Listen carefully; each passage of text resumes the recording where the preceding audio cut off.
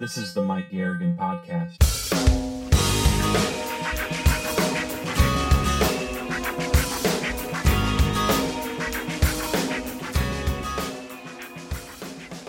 Welcome to episode 3 of 12 in the 2018 podcast series from MikeGarrigan.com.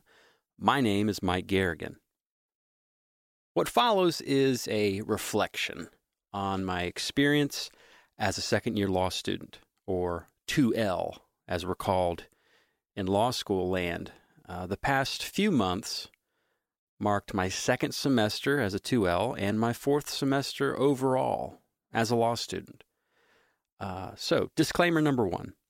Everything in this episode is my own opinion and not the opinion of Wake Forest University or Wake Law, where I'm a student.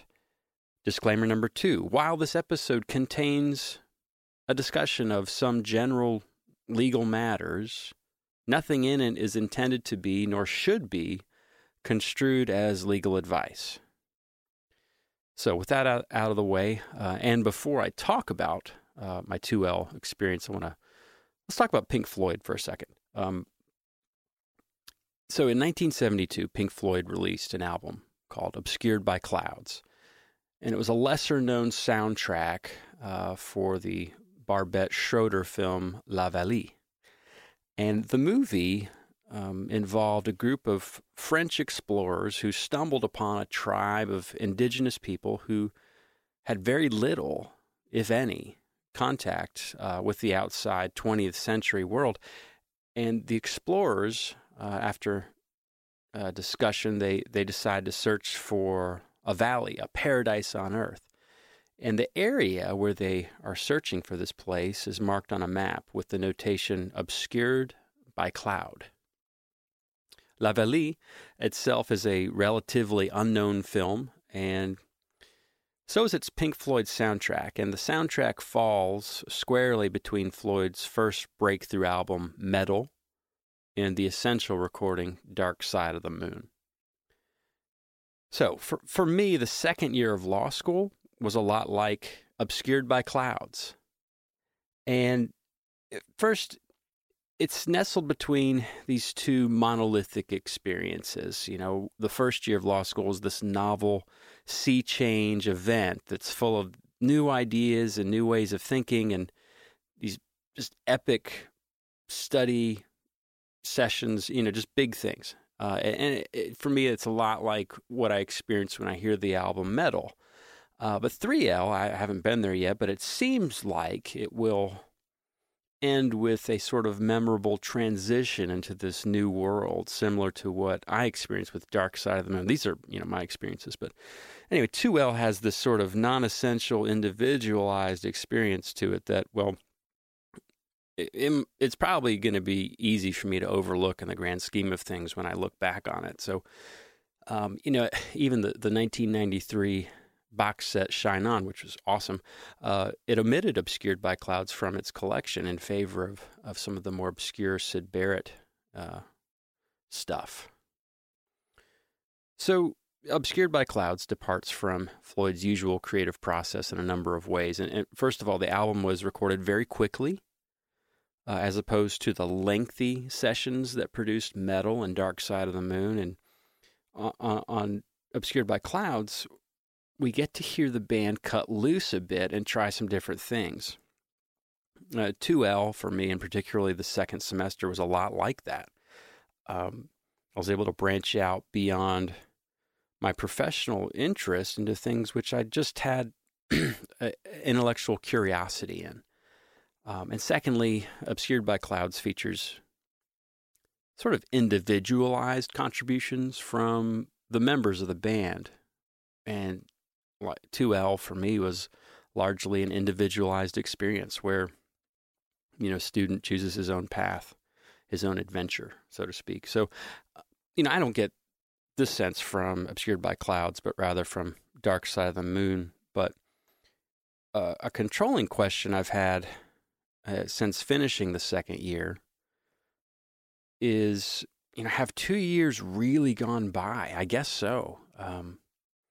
I guess law school is a collection of long days and short years, kind of like how they describe parenting. But, the days were hard too. And it's at one point, I felt during that 18-mile mark in a marathon where you just get all rubbery and tired, but you just keep moving forward anyway somehow. But all that being said, I greatly enjoyed the courses I took this past semester. As I mentioned, 2L is a highly individualized experience. So what one person takes or studies, another may not. Still, some of the scheduling worked out to where I had a few of the same people in maybe 3 of my classes, but never the same people in all of my classes. It was kind of cool. But this past semester, I took all kinds of different stuff. I took intellectual property, a class called criminal litigation drafting, a seminar course called sustainable corporations, a substantive course, securities regulation, and another substantive course, federal income tax. I also did an independent study, and with my journal credits, that brought me up to a whopping 17 credit hours, and that was a hefty semester. But none of these courses were required, and none of them appear on the North Carolina bar exam, as far as I know, at least not now. So intellectual property is the study of, I guess you could call it, when we talk about property, we talk about like a bundle of sticks, a bundle of rights that you get that are associated with an intangible possession, like commercial source identification, like creativity, like usefulness, and some aspects of competition. And source identification is protected by trademark law. Creative expression is protected by copyright law. Usefulness is protected by patent law, and competition is protected by trade secret law. So this course is what they call a survey course, meaning it takes, a basic 10,000-foot view of the 4 areas and then sort of dips a toe into some of the more common substantive and procedural aspects of those areas. A substantive issue in copyright law, for example, is how the 5 exclusive rights which attach to a copyright have been reduced by the acceleration of digital technology. And these rights are, of course, reproduction, making derivative works, distribution, public performance, and public display. But a procedural issue, on the other hand, would be something like in patent law, where some inventor wants to file a patent, and there's an entire what's called prosecution process, where the application has to be filed in a certain way, so that a person having ordinary skill in what's called the art is able to duplicate it without too much of a burden or experimentation. So this class had a ton of reading. The textbook was something like 800 pages, and we read all of it. Like, there was not anything we didn't skip any of it. So it covered a lot of ground. And I think if I break it down, I think we spent 6 weeks on trademarks, 4 weeks on copyrights, 4 weeks on patents, and like a week on trade secrets. But I enjoyed being able to apply my experiences in music to copyright and trademark and trade secret issues. It was the first time in law school I've been able to really draw on some of my unique experiences and apply them. We got to read the Napster case and the Grokster case, and those decisions have shaped the nature of liability and musician royalty recovery for the past decade. And I've been pretty much in one way or another on the front line of that issue. But on the other hand, the course was so broad that I literally knew nothing about patents before this course, and I feel now I have at least a vocabulary to talk about, why you would patent something and what the benefits and drawbacks to doing that would be. So my favorite case in IP was this case called Thompson versus Larson. And it was a case that it involves how we determine whether someone is a co-author or not in a creative work. And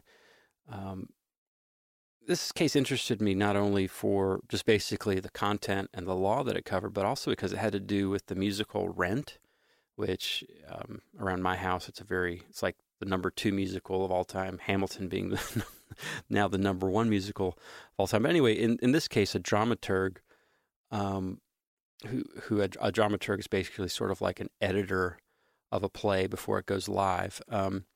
This dramaturg claimed that she was the co-author of Rent because she had contributed a lot to the script and the staging, and the play was very different because of her involvement. But when she went to be a co-author, the court said no. And the reason was because of, well, it's a long list of reasons, but this case was good for me to read in terms of better understanding the nuances of co-writing and the sorts of considerations and concerns that happen, whether you know about them or not, when a band or a group of musicians writes together. So that was really good for me to experience that.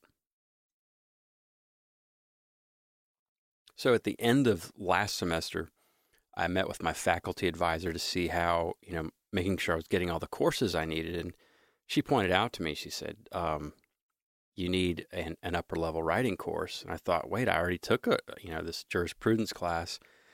And she's like, no, that one doesn't qualify. And she explained to me why. So I had to take sort of it's called a Lawyer 3 class. And lawyer stands for legal analysis, writing, and research. And so the level 3 class is a second-year course. It's different from the 4. It's all complicated, but long story short, I had to take a class.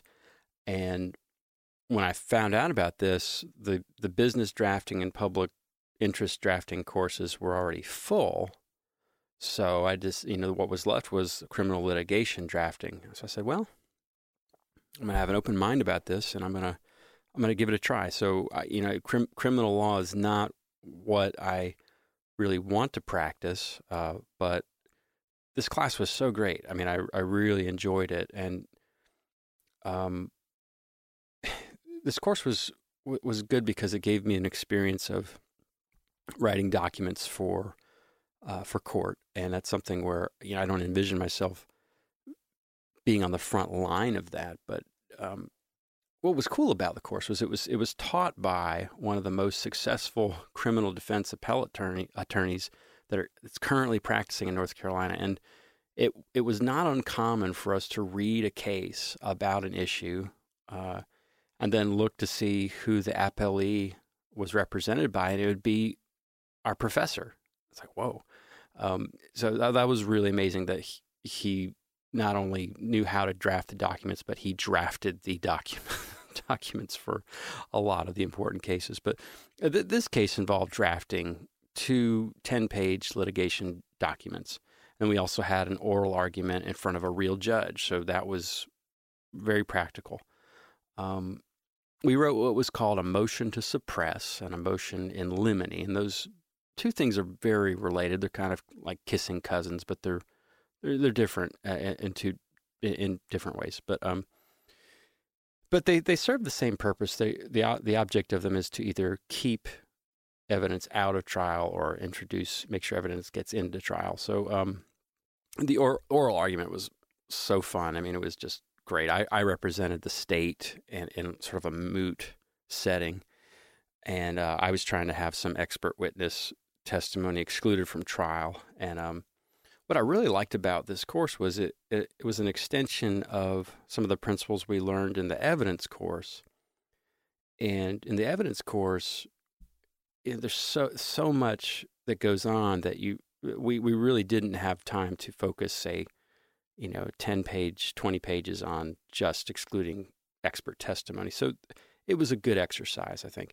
And this course also had a number of guest speakers, including a current North Carolina Supreme Court justice. That was great. I mean, just to be in that company and to ask questions of someone who's that well respected in that capacity. So that was good.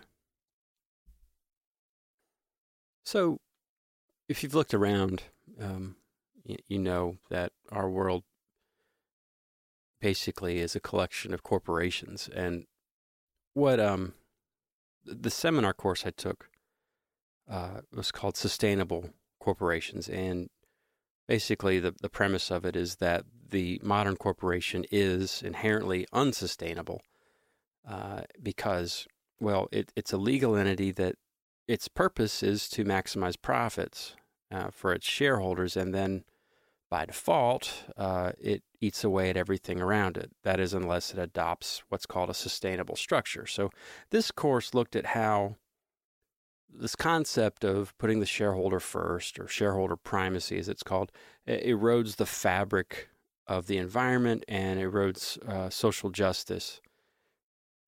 So after we identified the problem, the course addressed several varieties of possible solutions. I mean, it was really neat because basically the mantra of the course is we don't really know what the sustainable corporation is, but we're going to explore it and explore different ideas. So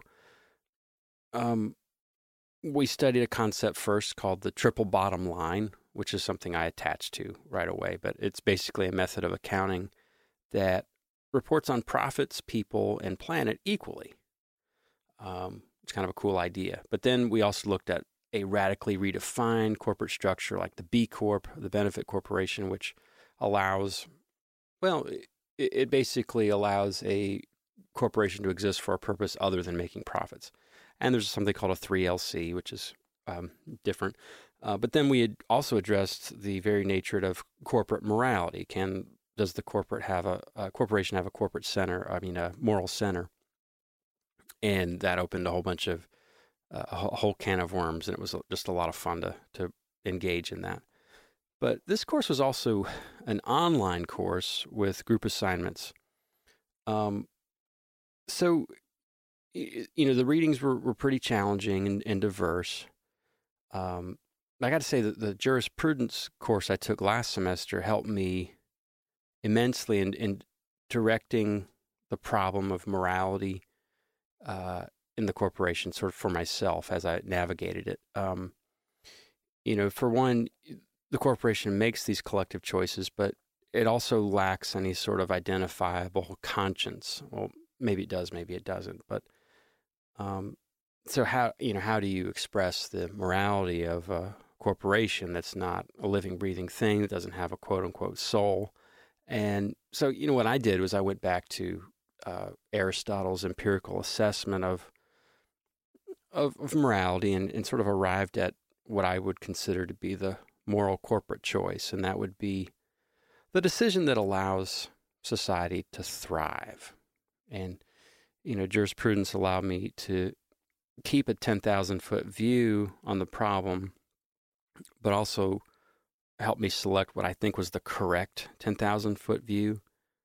But this was a paper course that required drafting a 10 to 12 page study of some aspect of the sustainable corporation. And one of our readings pointed to the genesis of what's called shareholder primacy, which I talked about already. But it's basically the idea that the corporation has to cater to its shareholders. And a few scholars point out that the reason shareholder primacy is so prevalent is because that's what students are learning, in business school and in law school. And this in turn raised the question in me, well, exactly what are the business schools teaching about sustainability? So I went out on an errand, a rather long errand, to find out, well, what are business schools teaching regarding the triple bottom line and sustainability? And interestingly, sustainability, it's not really being taught in the business schools. It sort of has this presence of being an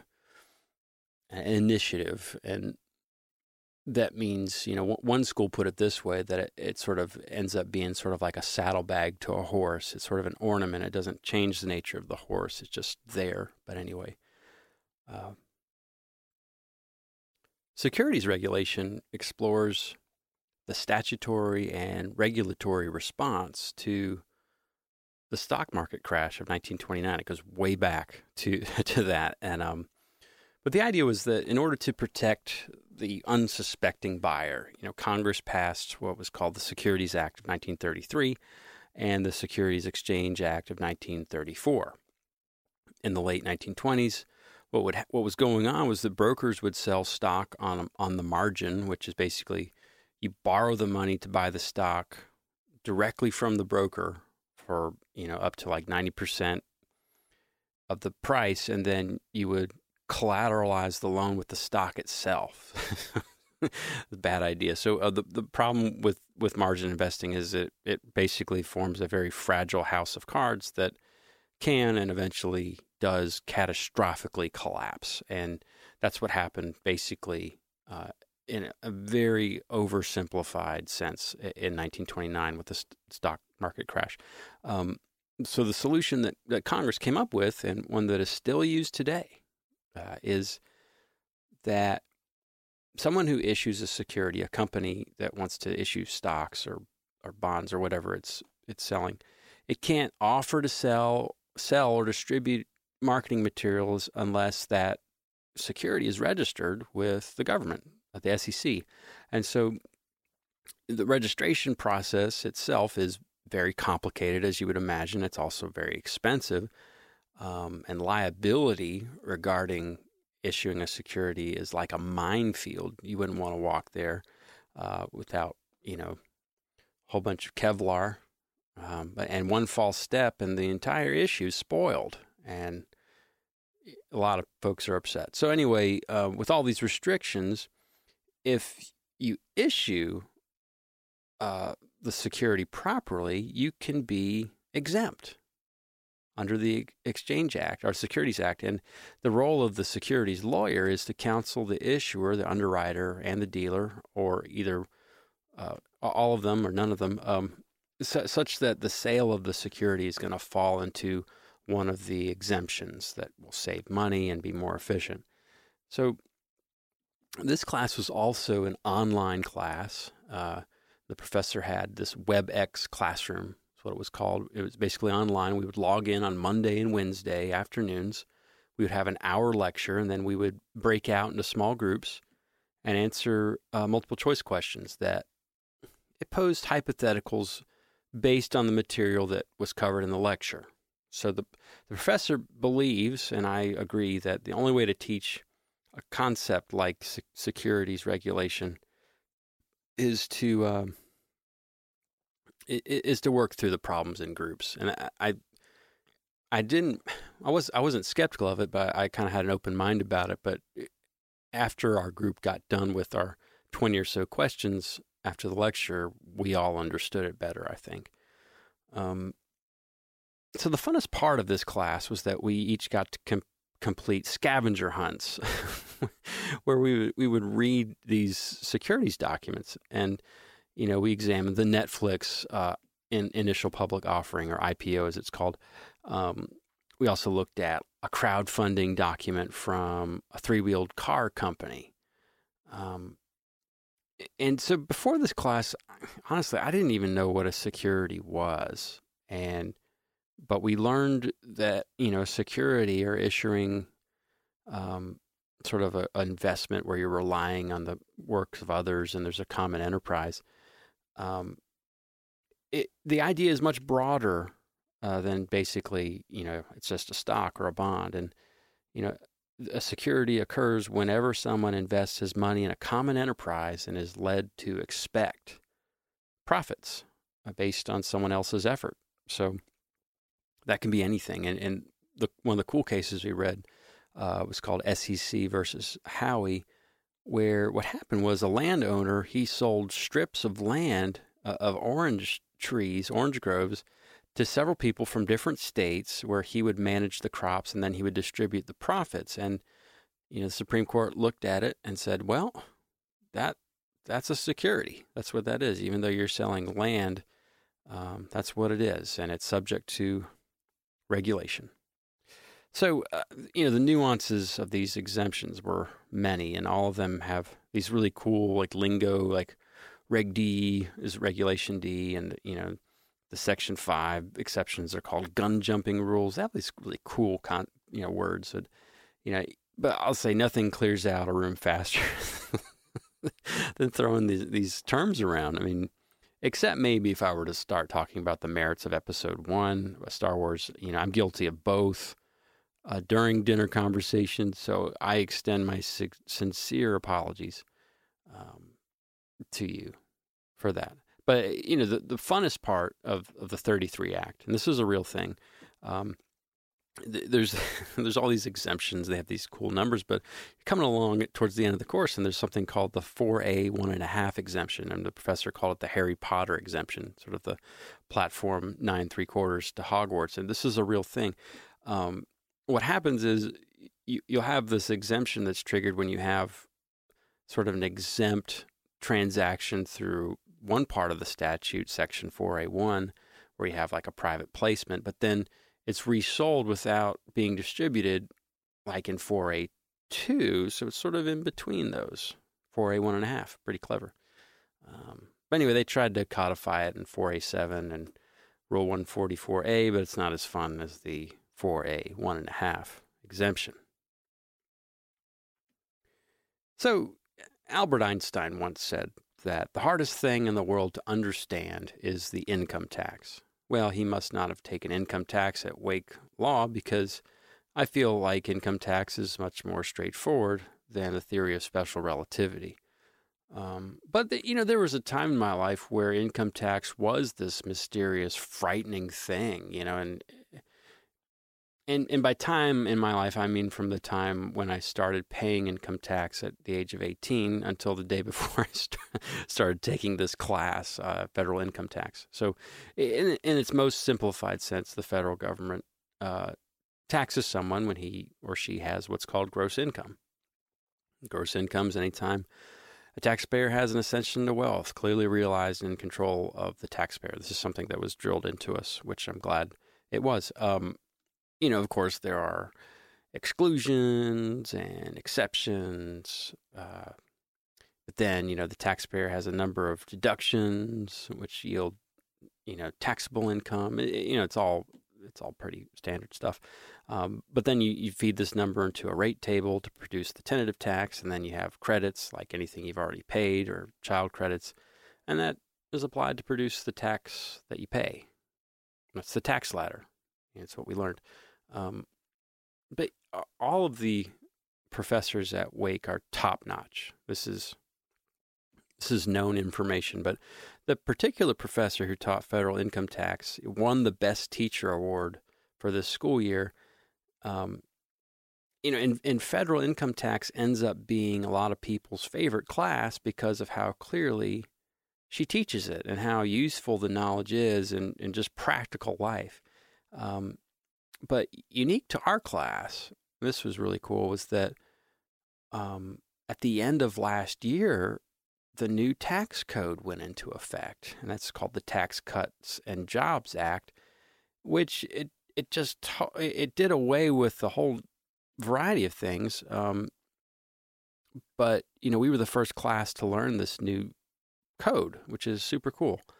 But really, with the personal income tax side of things, only a couple front-end things were changed. But basically, most of it is the same.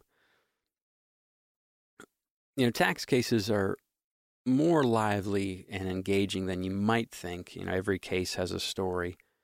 One of the really cool cases involved these two businessmen, and one was interested in obtaining the other businessman's customer list. So he, quote, gave, end quote, a Cadillac to him as a, quote, gift.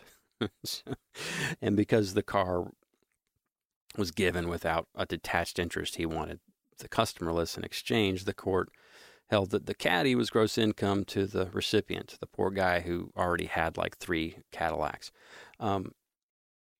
But, what we learned from that was that anytime someone gives a gift in the sort of business context, it's pretty much just like receiving money. So I also had an opportunity to complete an independent study this past semester. I hadn't done one of these since undergrad, like in the 90s. But anyway, this independent study was pretty cool. So the business law chair proposed a study where a student could observe a case or cases in the business court, which, there's one of the North Carolina business courts is literally located on the 3rd floor of the school. So it's like right there. But then what you would do is write a 10 to 14 page single-spaced reflection on what you observed. And I thought this would be interesting for a number of reasons, but most important of which is that this summer I'll be an intern at that very business court and another one in Charlotte. And I wanted to get familiar with business court filings and just sort of understand just some of the dynamics of what goes on in a case. So I didn't feel like a deer in headlights on the first day. But the North Carolina Business Court is really, really cool. And in the study, what I found was that, the reason it's there is it grew out of a desire for the state of North Carolina to have something more like what Delaware has. And Delaware has this Chancery Court, which is sort of the bellwether court for emerging business issues, mainly with big corporations, but business issues. So in North Carolina, what happens typically is that a district court judge will rotate through different counties over a certain time period. And because business litigation can be complex, and the disputes will take often over a year to resolve, what used to happen was the case would have several different judges assigned to it. And so what the business court does is it assigns one judge to a given case, and that way, it's more consistent throughout the life of the case. And the business court judge is also specialized in hearing business issues. So as a result, and over time, with the establishment of this court, we have a body of case precedent that helps predict outcomes. So therefore, it's much more efficient to have your case brought there if it qualifies.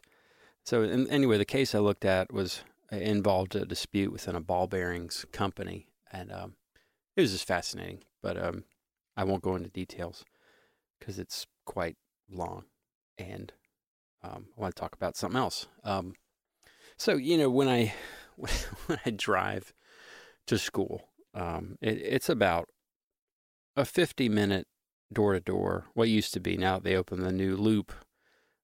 It's about 45 minutes door to door. But anyway, I spent a lot of time in the car, and a lot of that time this past semester, I just listened to audiobooks, and this was a great way for me to sort of decompress after school, but also like before school, just to have some entertainment in the morning before hitting the book. So I got to listen to so many great books this semester. Last semester, I enjoyed a book by Joe Hill called Stranger Weather. It was a novella collection. So I decided I wanted to jump into one of his longer novels, and I listened to Nosferatu, which is, I think, it's got to be his most critically acclaimed novel because it was so good. But, I would rank this up there with some of his father's best novels. And Joe Hill is, of course, the son of Stephen King. And, I loved when Hill would make these great references and allusions to different aspects of not only his father's work, but just some of the zeitgeist of literature that's cool, like the Pennywise Circus or the Cloud Atlas Sextet. Anyway, it put the novel in this larger world of fiction. And, Nosferatu by Joe Hill is the scariest Christmas story ever told, bar none. But I like Nosferatu so much that I decided to jump right into another book by Joe Hill called The Fireman, which it was critically acclaimed. But here, I didn't like this as much for some reason. It wasn't the premise. The premise was cool. It was that global warming had released a virus that caused people to spontaneously combust. Kind of neat. I think the thing that didn't work for me was it had this sort of holy roller cult part to it that, I don't know, I'm just not into that. But anyway, it was also, the book seemed a little long for what it was, but, I think it was still entertaining. I made it to the end. And, but anyway, that was what it was. But after that, I wanted to go a little deeper into some sort of quote unquote literature and get some culture. So, anytime I've listened to a Man Booker Award audiobook, I've never been disappointed. And This book, A Brief History of Seven Killings by Marlon James, was amazing. It was such a good book. It was this visceral, explosive, and very original work set in the late 70s in Jamaica. And it centers around Bob Marley, believe it or not, who's only called the singer in the book, and the Jamaican political regimes around that time. And the entire work is told from different first-person narrators, and all of them are completely unreliable. So it's just a lot of fun in that regard. But the book is also not for the faint of heart or the easily offended. I mean, it was pretty rough, guys. I mean, very dark side of human nature. But I think it was worth exploring and understanding. So hats off to Mr. James for an amazing book. But after that, the book was so heavy that I had to go much lighter for the next book I read. And so I checked out the Hitchhiker's Guide to the Galaxy by Douglas Adams. It's very quick, very funny, very good remedy to that. But, you know, the novel was so short by comparison that I just went ahead into the next one in the series, The Restaurant at the End of the Universe, and that was a lot of fun too.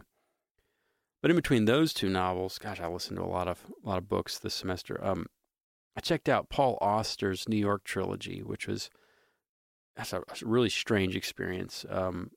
It's a collection of 3 novellas that, you know, on the surface they look like and they feel like they're going to be sort of this hard-boiled detective novel stories, but they go into these really weird metaphysical places that are so hard to describe that I won't even try here, but very entertaining, totally unique as well. No semester recap is complete without a cataloging of my musical obsessions of the time period. So, you know, around mid-March, there was this collection of music I had been eyeing for a long time. I couldn't find it, but I saw that it was going to be released on iTunes. And this is Kip Winger, his solo albums. He had put out a box set of his 4 solo albums, and these came out between the third Winger album, Pull, and sort of the relaunch Winger 4 that happened in 2006. And, you know, these solo albums are what I would describe as pretty AAA adult contemporary rock. Reminds me a lot of Sting sometimes. But it also has some of the ballads from the early Winger albums. But, you know, this collection also included a solo record called Down Incognito, which is a collection of mostly Winger ballads done acoustically. And it's pretty amazing to hear sort of these hair metal ballads done almost in a Counting Crows style, but much darker. You know, I've never understood. There's sort of this weird, haughty derision that goes into some people just don't like Winger. I don't understand it. But anyway, the Kip Winger box set kept me entertained. But anyway, backing up, around January, I finally got around to listening to and checking out the Master of Puppets remaster.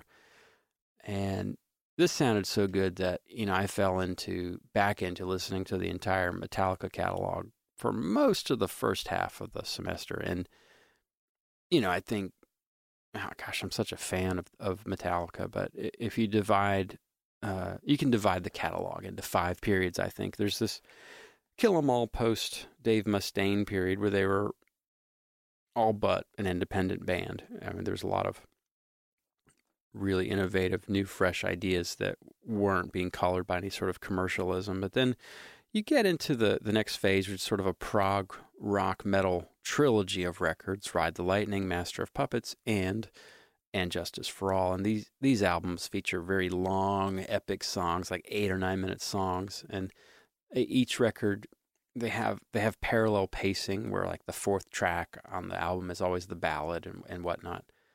But then, with And Justice for All, you have sort of it's a bit of an outlier because it has no bass guitar on it. The bass guitar player, Cliff Burton, unfortunately was thrown out of a window on a tour bus in Europe and died. So what the band did was they just recorded as a three-piece. Now, they said they had Newsted on board, but the bass is mixed very, very low. And if I had a wish, 3 wishes, one of them would be to hear a remix of that record. But anyway, so after that, there's the commercial period, which features the infamous Black Album, and then the companion albums Load and Reload. Take those for whatever they are. They're all great. Then there's this reinvention period, which I would call there's a singularity, Saint Anger, and this record is often maligned. But what I like about it is that it has a sense of rediscovery and creativity that you really you never hear in the band. Like you never hear in a band of that stature, period. Usually these ideas get nixed and they say, no, this is not going to sell records. And they went through with it, which is remarkable. And, a lot of the songs rock pretty good, so whatever. But anyway, then there's the legacy period where the band is now. And here, what I find Metallica is doing, and they have done since Death Magnetic and with Hardwired to Self-Destruct, you have the band doing and being and existing in a mode that they're comfortable with and that they do well in. And by that I mean Death Magnetic has a lot of what really worked in the And Justice for All period. Hardwired to Self-Destruct draws on what worked well in Master of Puppets and the Black Album.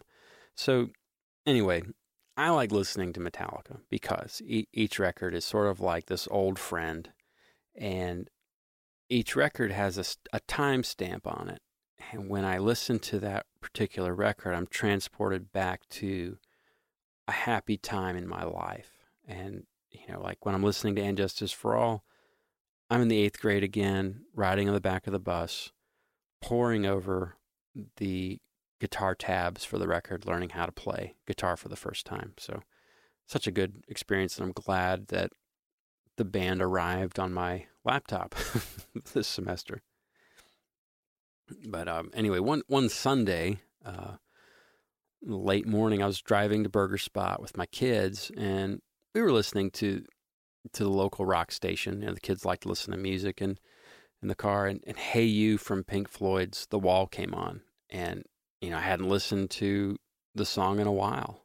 And, on that song, I think David Gilmour and Roger Waters, they deliver 2 of their best vocal performances in the entire catalog on that one song. It's amazing. But, that song, when I listened to it, for some reason, I went back and remembered that I had borrowed this collection called Echoes. It was a compilation of Pink Floyd songs that were sequenced sort of in crossfade, so it's like one big song. It's such a cool experience. I was like, man, I want to hear that again. So that started this month-long foray into Pink Floyd, and is obviously why I started the show with a reference to Pink Floyd.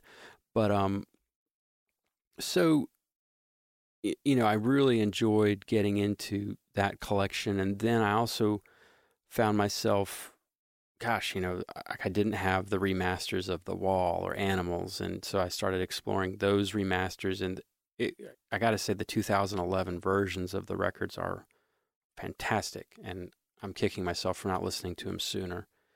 But then I ended everything off with the Endless River, the posthumous Pink Floyd collection that came out recently, but it's just a great, great band. So I'm not sure how my brain works, but somewhere out of Pink Floyd, I stumbled into listening to Rob Zombie a lot. I don't know what happened, but anyway, if you haven't heard Rob Zombie, he's this sort of post-metal, super industrial ogre sounding guy, but anyway, he kept me awake on the commutes when I was getting tired. So it's weird because, I've had the song Dragula and the song More Human Than Human on my workout playlist for almost a decade. Like, I just think those are great upbeat songs to exercise to. But, for whatever reason, I was scrolling through iTunes one morning and I had the collection of Rob Zombie's, sort of the first half of his career. And I said, let me check out more of his stuff, and just started really liking it. And so, I downloaded the remainder of the Rob Zombie, White Zombie songs. And, I think what caused me to go deeper into his music was a lot of his songs have this sort of theatrical thing to them, and they lend themselves to the full album format. So when I was listening to the compilation of his career retrospective, I went, man, I gotta hear the context for this. So, I went in to listen to Astro Creep 2000, then Hellbilly Deluxe, and then just about everything. I was hooked. But what really surprised me was his latest two works were just really energetic and surprisingly good for a late period albums. And looking at the credits, he's got both John 5 and Ginger Fish from Marilyn Manson's touring band from the late 90s. So, he's got the band. And, Rob Zombie's this performer who stays in character. And it's weird. His music has this sort of Nightmare Before Christmas Jack Skellington feel. It's this exaggerated Halloween, but very comic book cartoon at the same time. And, he almost always samples dialogue from old horror films and sci-fi movies. So I kind of felt like I was in a Halloween cartoon during exams. But anyway, that was that. So one thing that was really different about this semester from the other three was that I played out a lot. And by a lot, in law school parlance, that means more than twice. But anyway, this semester presented sort of an odd and diverse collection of shows. And they were all very different, but they were all very good and satisfying.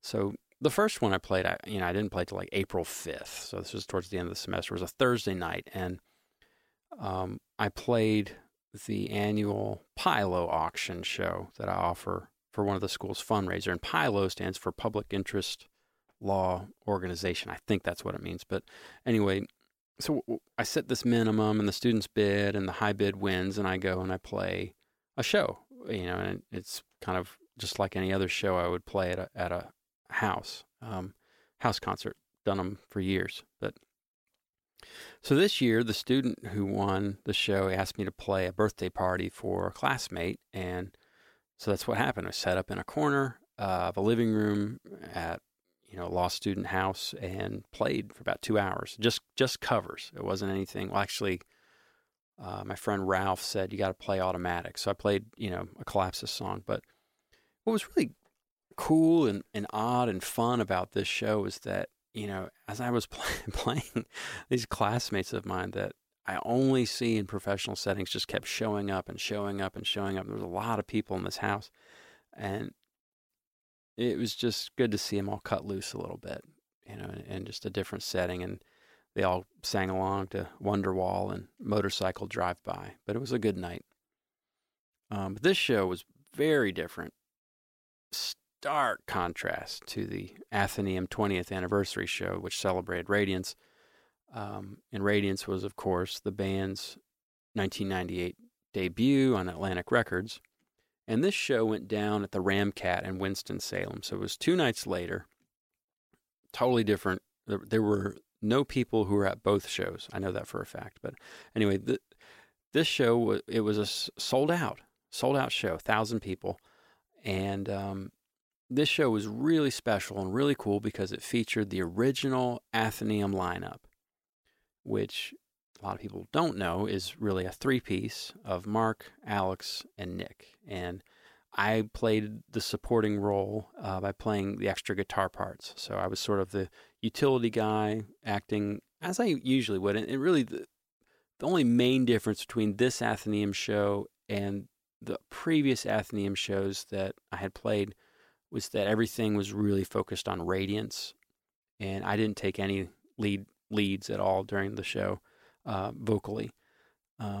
We would usually do one or two of my songs in Athenaeum just for vocal break and just for texture, but instead of doing that, we subbed in the songs from Radiance that we rarely would play, and we also did songs like Haircut and Banana, and it was cool. But the thing about this show that kind of upset me, but I was glad that it happened, was that right in the middle of the second song, like, my rig went down, and like, why does that happen? And I couldn't find the problem. So, I took one of the suspect pedals out of the rig, and I think it was the cable to the distortion pedal. So anyway, we got back on track, and so my tone was cleaner than I would have liked the whole night, and I just didn't get the grind that I wanted, but it got the job done. But what happened as a result of this show was that I came face to face with the reality that I needed to examine and hadn't examined in a long time, was that I think it was time to update my guitar rig.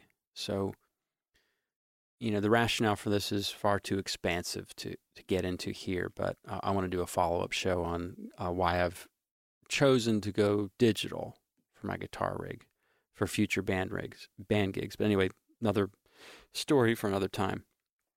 So the following weekend, the next Saturday, totally different show. Wake Law had its first talent show in a while. And, the talent show had been this long-standing tradition that, for whatever reason, had fallen by the wayside. But this year it was back, and the event went down at a student's family's awesome folk stage out in the middle of an all but secluded area of Winston-Salem. It was really cool, just a really cool vibe. And it was nice. We had students come up and play stuff, and it was no pressure. And I played 5 songs, and most other people played 5 songs. It was great. I originally had thought about maybe playing a piano song that I'd written, but I just stuck to the guitar because it was comfortable. But, I love playing surprise parties, too, for longtime fans. And so I did one of these as well. And on April 20th, I got to play a 50th birthday party for a longtime fan who'd been listening to my music since the early days of Collapsis. And I remember back to the 1998 G105 Big Shindig. And, you don't forget moments like this when, he and his family, they approached me after our set, and they wanted me to sign a T-shirt for his then 5-year-old daughter. And she only listened to Collapsis. So fast forward, 20 years, and here I am seated at this upscale Mexican-American restaurant with this Mardi Gras mask on with a guitar in my lap, and then he arrived. And I started playing Collapsis songs, but under the mask. And so a few songs into it, I think he figured out that I wasn't just a Collapsis cover band, but I was the real guy singing his real songs. And, his family was there, and it was just nice to reunite and reminisce about just how cool music is and can bring people together. So I got to say, finally, the strangest show of all shows this semester was this spring fling I played at the law school. And this totally brought me back to when I was, I think, must have been 10 years old or 12 or whatever it was, when I brought my guitar to school and I'd play a few songs for the class. Except here I was at law school on the lawn, and there was this bounce house, and you could dunk the dean if you'd throw the ball at the target. So the show was odd only because it featured music in a place where you usually don't have music. But, I like that. I like that kind of show. So, I've been working on an EP. If you've been following these, Scenes Volume 3, it gave me a good musical outlet during the down times of the semester. And I wrote all these songs back in 2014. So I'm finding myself becoming less connected to them. But, this collection of songs is coming along, and I anticipate it being out sometime this summer for your listening enjoyment. But, when I think about the grand reflection of this semester, and I think that life has this rather blatant and formidable disregard for one's personal plans. And, I end this semester in a totally different place than where I expected to be, and nowhere that I planned to be when I started. And I'm okay with that. I'm okay with that because I've been here so many times before, and I'll be here so many times again. And I've come to understand that life is a dynamic experience, and, nothing exists in a vacuum, and everything resolves, and everything jumps from cause to effect, and everything has a place. So as I continue, I'll keep you up to date, but that was what happened this semester, and thanks for listening. The Mike Garrigan Podcast is brought to you by MikeGarrigan.com.